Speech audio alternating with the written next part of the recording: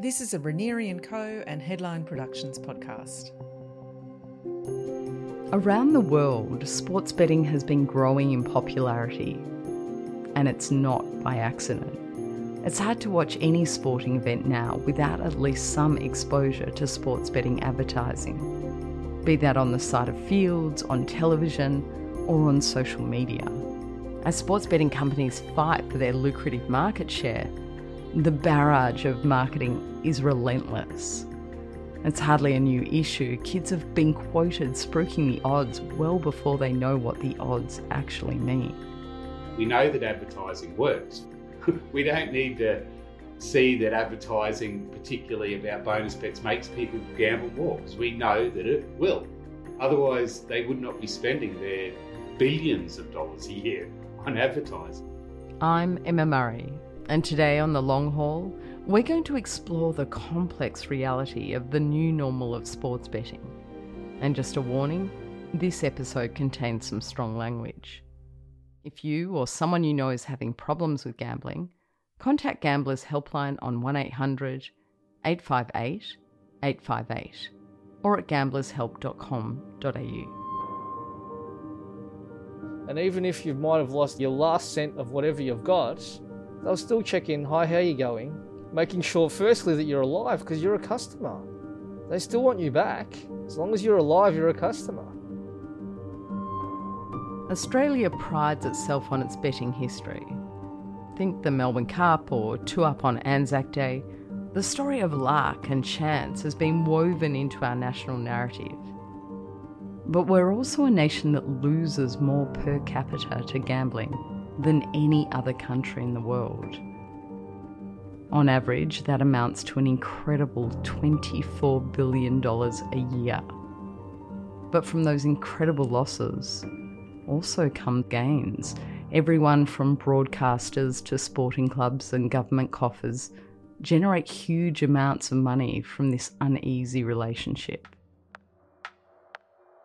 In this episode, to simplify things, we'll be referring to figures from Victoria. One of the things that is always emphasised in sports betting commercials is that having a bet with your mates is normal. And with 32% of 18 to 24-year-old men now gambling on sport in Victoria, it is. I was interested to hear about the experience of sports betting from the perspective of an elite athlete. Well, my name's Josh Bruce. Play AFL for the Western Bulldogs in Melbourne, and I've played 150 games. Got 2 kids at home, Poppy and Augie, and a wife, Pip.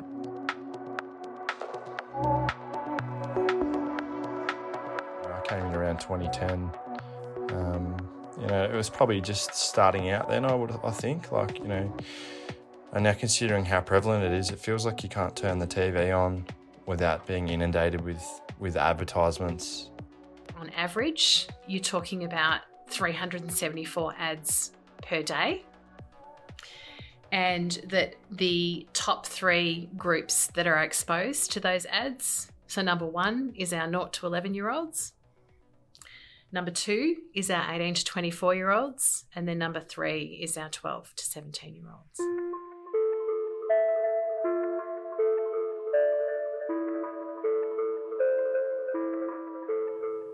So when you say 374 ads, are you talking on television, radio, social media, billboards, a day? Is that all of that combined? No, that's just free-to-air television. And then on top of that, we have the social media and radio. We do. Everything else. Yes. That's a little bit frightening, isn't it? It's a lot. Tanya Fletcher is from the Victorian Responsible Gambling Foundation. Research they did last year showed 87% of AFL fans thought that adolescents are seeing too much sports betting advertising. Indeed, it's safe to say most people would think that 374 ads per day on free-to-air TV alone is too much. So, how did we get here? There were a few things that happened in the early 2000s, I guess. So the first thing was that the Northern Territory started licensing sports betting operators to operate nationally. The second thing that happened was that there was a High Court case that said, well, if those operators should be then able to advertise nationally. So it meant that a lot of state-based legislation, including that in Victoria, was suddenly not enforceable anymore. And so the gateway to sports betting advertising was suddenly wide open in a way it hadn't been prior to 2009. And then connected with that, you had a number of sports betting operators entering the market. And so there's been a lot of fierce competition going on, which again increases the amount of advertising they do because they're all looking for market share. The relationship between sports betting and government is complex. Because of the Northern Territory's lucrative deal with sports betting companies, this meant that state governments around Australia weren't getting their fair share of gambling revenue. In essence, they weren't getting taxed in the states where those losses were occurring. Understandably annoyed by this, the state governments decided to introduce a point of consumption tax. In Victoria, for example, this tax is currently 10% of overall losses. When it comes to online gambling losses, surprisingly, Victoria doesn't publish what these are. But by using the tax collected, minus a few licensing fees, we can work these losses out. And that's where this story becomes interesting. Pre-COVID, the annual spend in Victoria on pokies was around 2.7 billion, and the annual spend on sports betting was around 1.65 billion. So there's been a 42% increase on sports betting during COVID. So it's gone from 1.65 billion in 2019-20 to 2.34 billion in 2020-21. Right. And what about pokies? Yeah, so pokies has actually decreased because they haven't been open for years because the pokies venues have been closed. So we're reaching this really interesting tipping point in relation to the amount of spend that's happening on pokies versus the amount of spend that's happening on sports betting. Is this one a problem that we're not hearing about, that is being part of the COVID pandemic and we're not talking about it, we're not hearing it? This is the first I'm hearing that. Because we're not seeing the full impact of it yet. Because if, as we suspect from the small pieces of research we've been able to do during the pandemic, it's not an increase in the number of people gambling, it's an increase in the spend of people that were already gambling, then we can expect that there are some people that are heading into troubled waters that perhaps hadn't previously. After the break, we're going to hear more from Josh Bruce about the real impact of online gambling on elite athletes. Loneliness is indicative of modern society. It affects everyone at some point. It's part of the human condition. Thanks to Medibank, We Are Lonely is a podcast that seeks to demystify loneliness. Follow the journey of 4 diverse 20-somethings on their search for connection. Young Australians have never been more lonely, yet loneliness is rarely discussed and often misunderstood. Season 2 of the We Are Lonely podcast is part of Medibank's 10-year commitment to reduce chronic loneliness in Australia.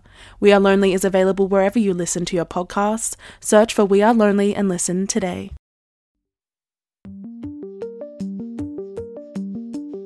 Do you think we're getting close that sports betting is going to become the new pokies, is going to become the problem gamblers, our sports bettors? It's more, the way I would more frame it is that it's the pokies aren't going away anytime soon, and that this will just be another area over and above that. Sports betting is very fast growing, and I think those stats just, when COVID's just accelerated that. So yes, you're absolutely right. So pokies have been there for a long time, and we're very familiar with the harm that they can cause, whereas sports betting is something that's still relatively new, but is accelerating. This is interesting because the narrative I've always heard is that sports betting is just a bit of fun, whereas pokies is where most of the real problem gambling occurs. My name's Dr. Matt Stevens, a Senior Research Fellow at Menzies School of Health Research based in Darwin. Most of my work is around gambling research, particularly looking at gambling policy. Online gamblers, you're looking at around 4% of them come up as experiencing problem gambling. So that's at the higher end. Whereas amongst your non-online gamblers, it was around 1%. Yeah, you're looking at around 3 to 5 times higher. And I think it is because of the accessibility on their phone. And they also gamble on more different types of gambling. We're now starting to get a better grip on how gambling affects other people. And I think that will be the next focus. So whether it will be smoking, secondhand smoke, drinking, the collateral damage and the violence associated with someone drinking, car accidents. So you're looking at that secondary damage that the product's causing. And definitely what we're finding in like this national study found around 9% of adults indicated that someone else's gambling had negatively affected them and they'd been harmed by someone else's gambling. So I think that's a more important stat because the industry will love to say it's only 1% of the population that's problem gambling, but when you can say 10% of the population is actually harmed by gambling, that's a lot of people. It's 2.5 million people. We need to better understand how often these harms are occurring. And again, that just comes back to, the more you gamble, there's a very strong association with gambling problems. Once you start looking at First Nations communities and once you start looking at recently arrived migrant communities, you get a much more challenging picture at times as well. One of the big challenges with gambling is the stigma attached to it. What that means is that people who gamble and are having problems with their gambling are very unlikely to tell anybody at all. So 80% of gamblers that are experiencing problems don't tell anybody. So around 20% actually seek help and only about 10% actually seek formal help. And we know through the research that a lot of that is to do with stigma, so shame. And so what that means is that often someone can end up in quite serious trouble before anyone even knows that there's a problem. To put this simply, the true extent of gambling harm is more than likely to be much higher than current predictions.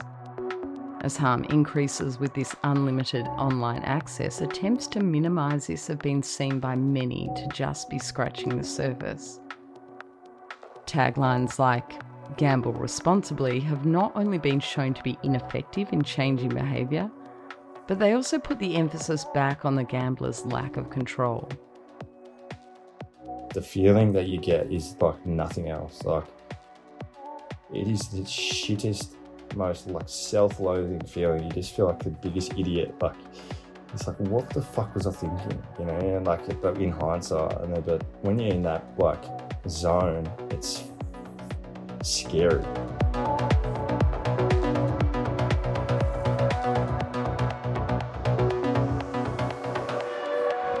And it's such a cycle. It's like, well, I'm going to try and win it back or whatever. And then when you get a win, it's not like, oh yes, had a win. It's like, thank fuck, like the relief. It's the relief, like in your chest. It's not like, oh yay, like it's like, oh my god, like, thank God type thing. Like, it's just shit feeling.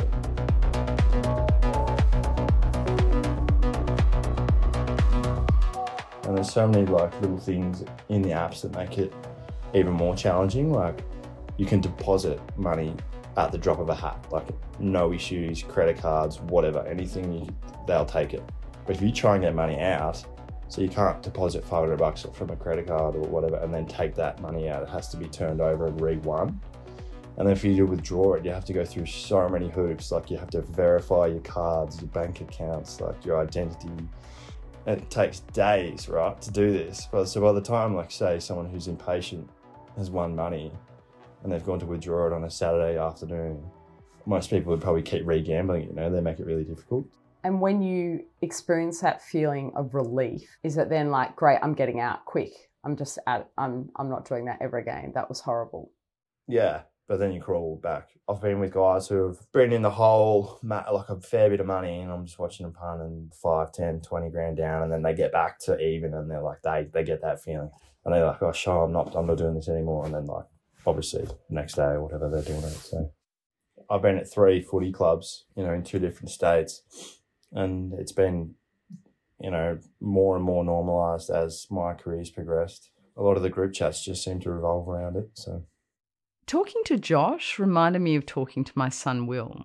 When he turned 18, he had a brief wrestle with sports betting that took us all by surprise. I asked him what made him set up a sports betting account in the first place. All my mates had them, I guess, so I just decided to give it a try. And I thought I knew basketball so well that I'd be able to make money off it.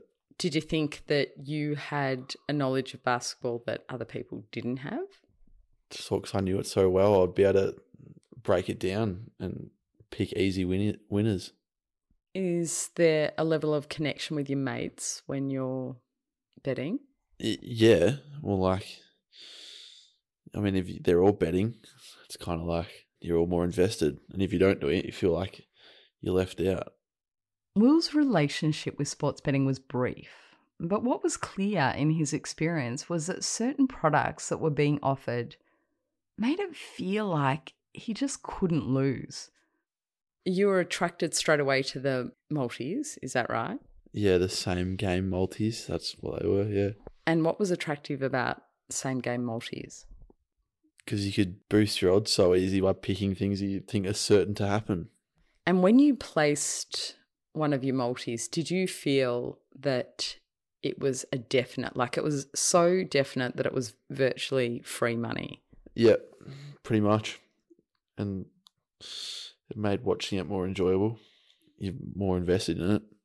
So as soon as you're watching it with money on the line, you're more invested in watching the game.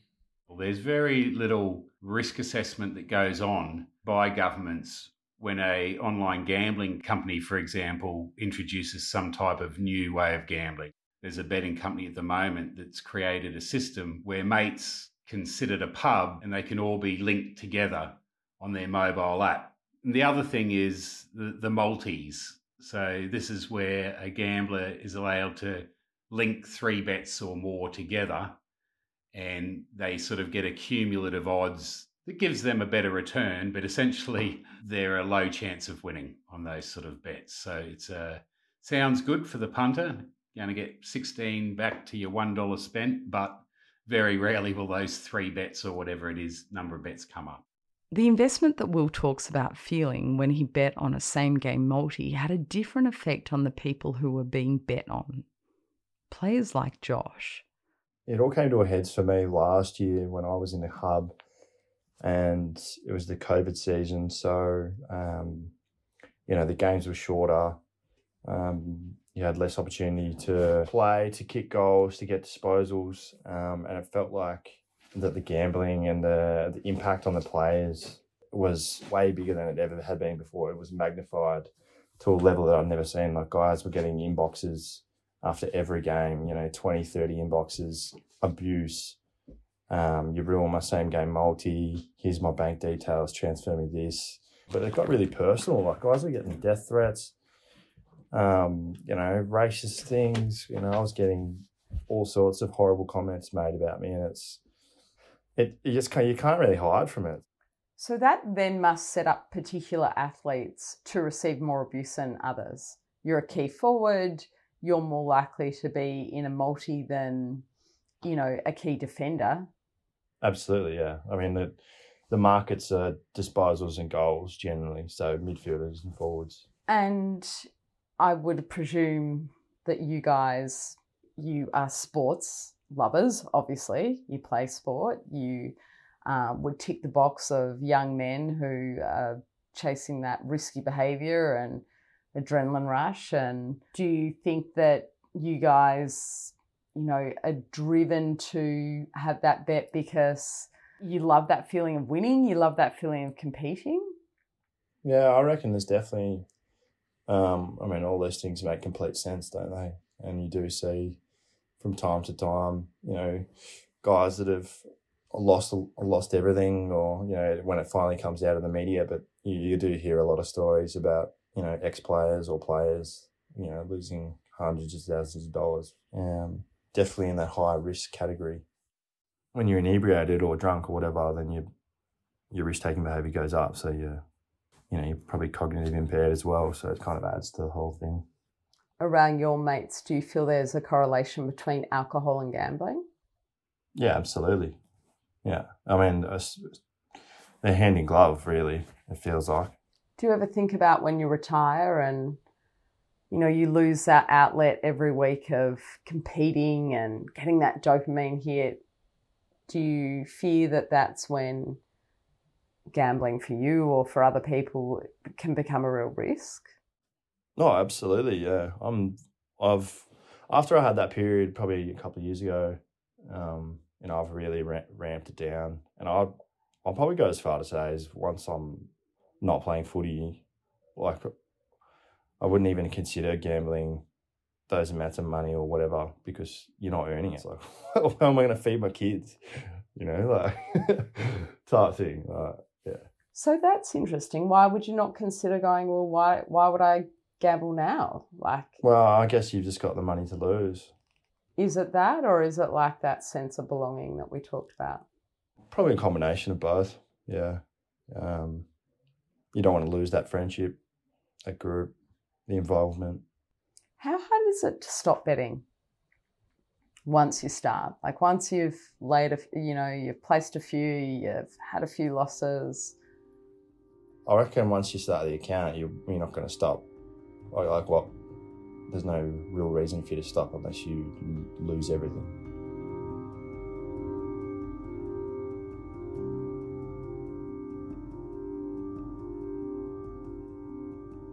The instilled value was if you have money, you have success, you have everything. So that was, I suppose, the early instigator that was the drive. And then the more in depth it gets, or it got for me, was more about escaping my whole life and all my issues, emotional issues and troubles that were going on.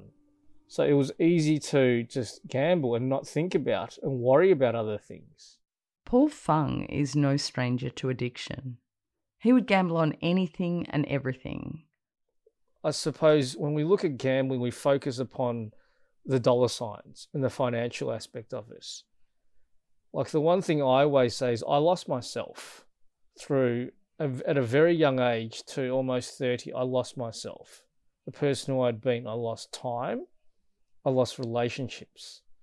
They're the biggest things I lost. Yes, I lost huge amounts of money, but they were the things that I cannot recuperate ever back in my life. For him, the tools used by online betting companies to keep customers is particularly confronting. Like anything, if you go and buy 10 coffees and you're doing it every week, Starbucks wants you as a customer. No different with betting agencies. And they'll do continuous things to entice you back more and more and more. Because that will build the rapport, the trust, and oh no, even though if you're losing or winning money, oh, they're my friend, they'll look after me. So it builds that trust and gain, and that's when they do start to, give you more because it's like, okay, I think we've got them now. What else would they like? And from what I hear and know is that, well, if you haven't accessed or used an account or an organisation for a while, there's just a little reminder there, like, hi, how you going? Like a check-in. And even if you might have lost, your last cent of whatever you've got, they'll still check in, hi, how you going? Making sure, firstly, that you're alive because you're a customer. They still want you back. As long as you're alive, you're a customer. Paul's comments might seem extreme. After all, the majority of people don't become addicted to gambling. But the confronting lack of morality within the industry was made shockingly apparent in early February 2022, when gambling company Sportsbet was fined for sending 150,000 texts and emails to 37,000 individuals who had tried to unsubscribe from being contacted by them. For this indiscretion, Sportsbet was handed a $2.7 million fine by the Australian Communications and Media Authority under anti-spam laws. Between 2019 and 2020, Sportsbet revenue went from $618 million to a staggering $1.48 billion. After the break, we look at the effect of online gambling on the culture of community sport. We've seen it with the Royal Commissions that have now been held in 3 states, New South Wales, Victoria and WA. And we've seen those Royal Commissions continually show that the gambling companies are doing their best to keep those regular gamblers and the people that lose, to keep them gambling and keep them on, whether at a poker machine or a table, or in the case of an online gambling, they're keeping you looking at the app. Go back to the app, look at the app again. And the more people do that, then the more they will put a bet down. A lot of people do have a go at gambling. They keep losing and they go, no, I'll stuff this isn't very good because I keep losing. So the other reason why they spend so much money on advertising, because they're constantly bringing in new customers who go through that little 3 to 6 month period of going, oh yeah, I'll give gambling a go. I think there was one betting CEO who stuffed up once and said that something like 95% of accounts lose, or is even higher. It was some phenomenal figure. So essentially, virtually everyone loses. And if you've got an app that's sending you notifications, if you're getting offered little bonus bets and things like that, then people are going to bet a lot more. Like I say, they provide these different sort of options for betting that never used to exist, that they're essentially being agreed to by the regulators with no risk assessment at all.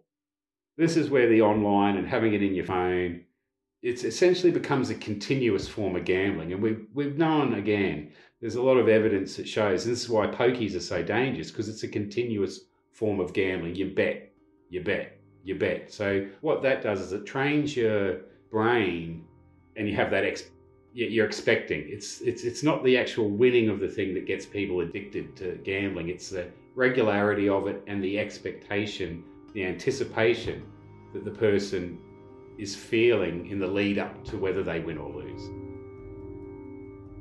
So we've talked a lot about our young men. Mm-hmm.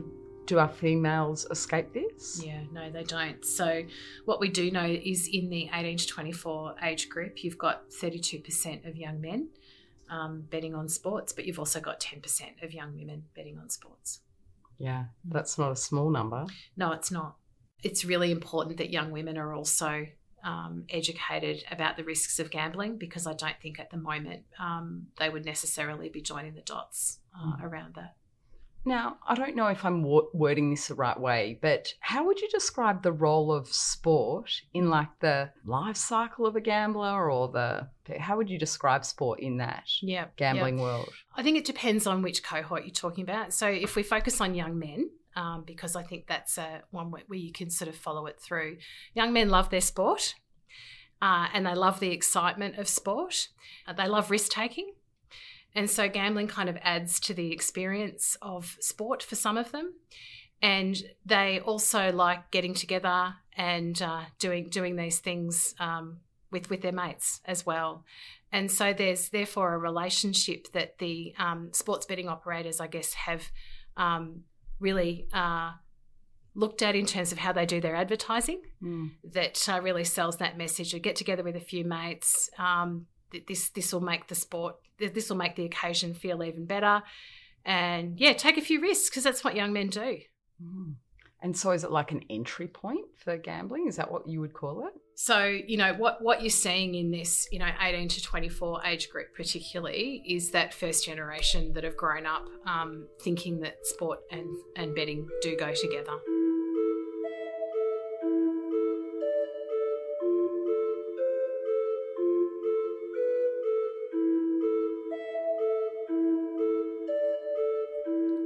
You played a whole lot of sports growing up. Sport was your thing. You're like lots of young men coming through school. And now we see that sports betting is getting higher and higher. And that community sport is a gateway into this world of betting, fun betting. It's part of the culture of the sport. It's part of being involved in that sport. How does that make you feel when you think back? Because that wouldn't have been the case when you were coming through community sport. No, it makes me sad to even hear that. Like, we play sport because we love the game, Growing up, I didn't even know about betting until I really got into the AFL. So it's like, and other guys were doing it. It's like, oh, what's this? You know, a bit of fun. That's definitely not why you start playing the game. It's not why you fall in love with the game. You know, it's not why I play the game to this day, obviously. The reality that sport and gambling are now entwined is not an accident. Indeed, it's a result of hundreds of millions of dollars of marketing, of saturating our screens, of tapping into our very nature. At an elite level as well as at a community level, the message is clear. If you have a punt with your mates, you'll belong. And if you don't, you won't.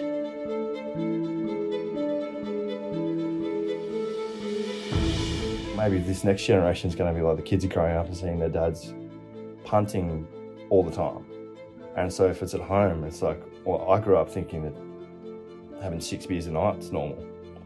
You know, so it's like, well, having 30 bets on a Saturday is normal for these kids, you know, like, so that generational pull and power, I think, is something we're not going to know for a few years, but it's something we need to be aware of. So. You know, they call it first generation kids, where all they know is sports betting ads and dad having a bet, and it doesn't mean dad's having a bet in a way that we can't, you know, put food on the table, but it's just normal. It's just normal. That's just what you do. Yeah, I literally just scared the shit out of myself with what I just said. I was thinking about Augie and I was like, far out. I do not want him to think that's normal or okay.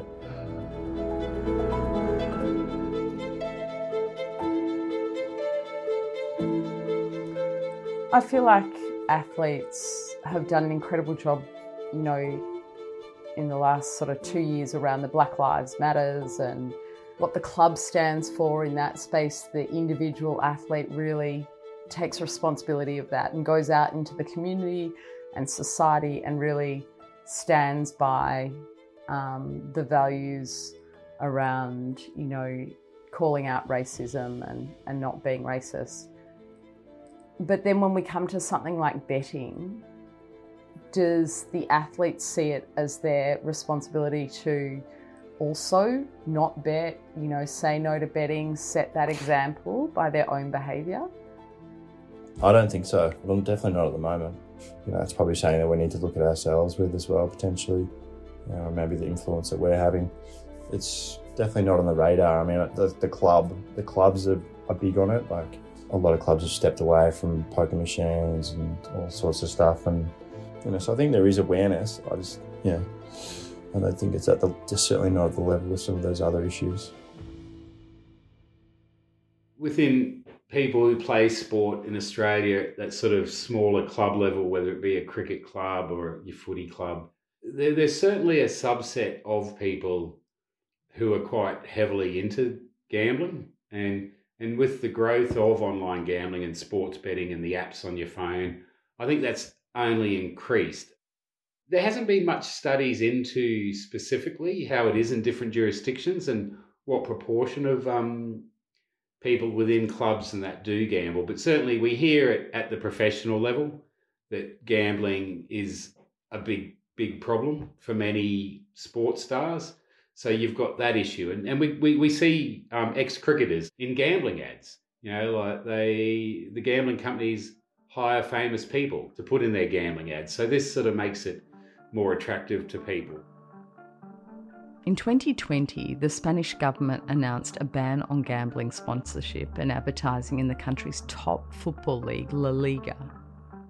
I was wondering if it's ever likely that Australia will follow suit. We've seen it with smoking.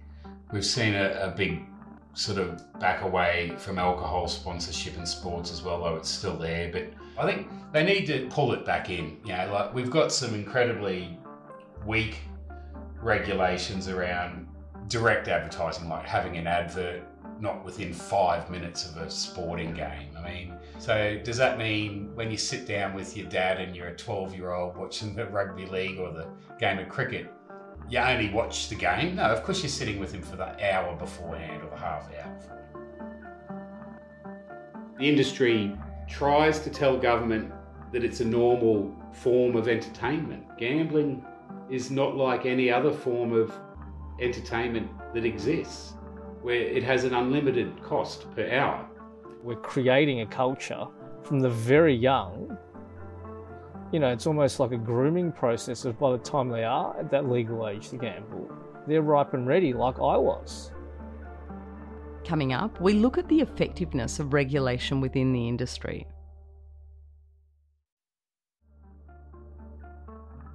Earlier in the episode, Tanya mentioned the Northern Territory's role in licensing sports operators nationally.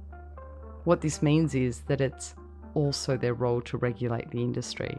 Recently, we had a scandal up here with the Darwin Turf Club, who received $20 million from the government to contribute to a new venue. Our independent corruption found the whole thing was corrupt. So the committee of the Darwin Turf Club was pretty well told, you got to sack yourselves or, quit. But the previous chairman of the Racing Commission is now the chairman of the Darwin Turf Club.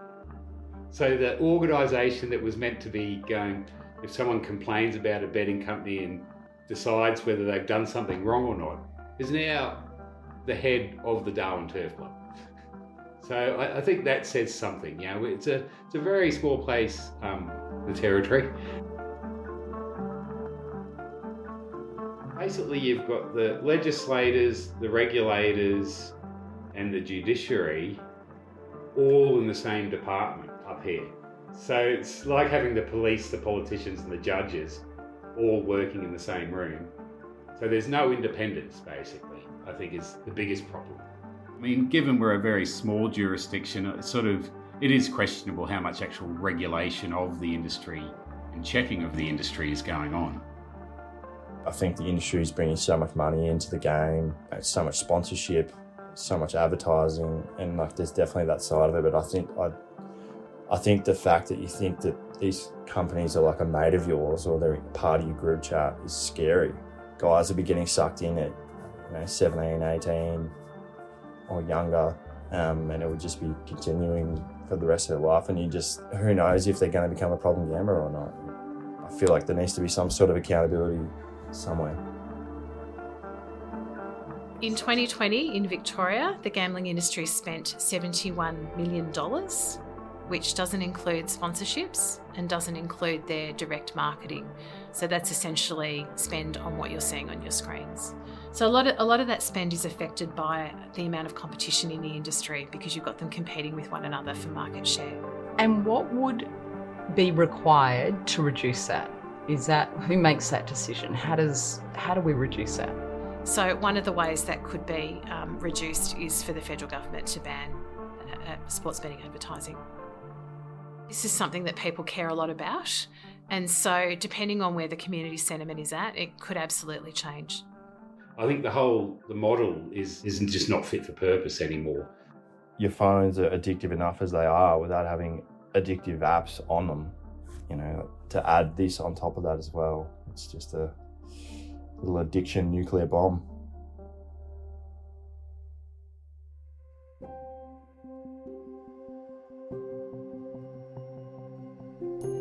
Throughout this series, we've heard from a lot of elite sports people well into their long-haul careers. In the next episode, we go back to the start of the journey. Grant Hackett takes Emma inside his early days, starting out as a kid. And for a fresher perspective, we meet two up-and-coming stars of Australian gymnastics. Hear firsthand the gruelling regimes and the mindset of what it takes to be driven at such a young age. The Long Haul is a Ranieri & Co. and Headline Productions podcast. Our host is Emma Murray. This episode was produced by Simon Portis and me, Liz Keane. Editing was by Simon Portis. Theme music was by Kenneth Lample. Special thanks to Nick Randall, Robbie Ranieri, Matt Stevens, Josh Bruce, Paul Fung, Tanya Fletcher and Patrick Gallis. If you or someone you know is having problems with gambling, contact the Gamblers Helpline on 1800 858 858, or you can go to gamblershelp.com.au.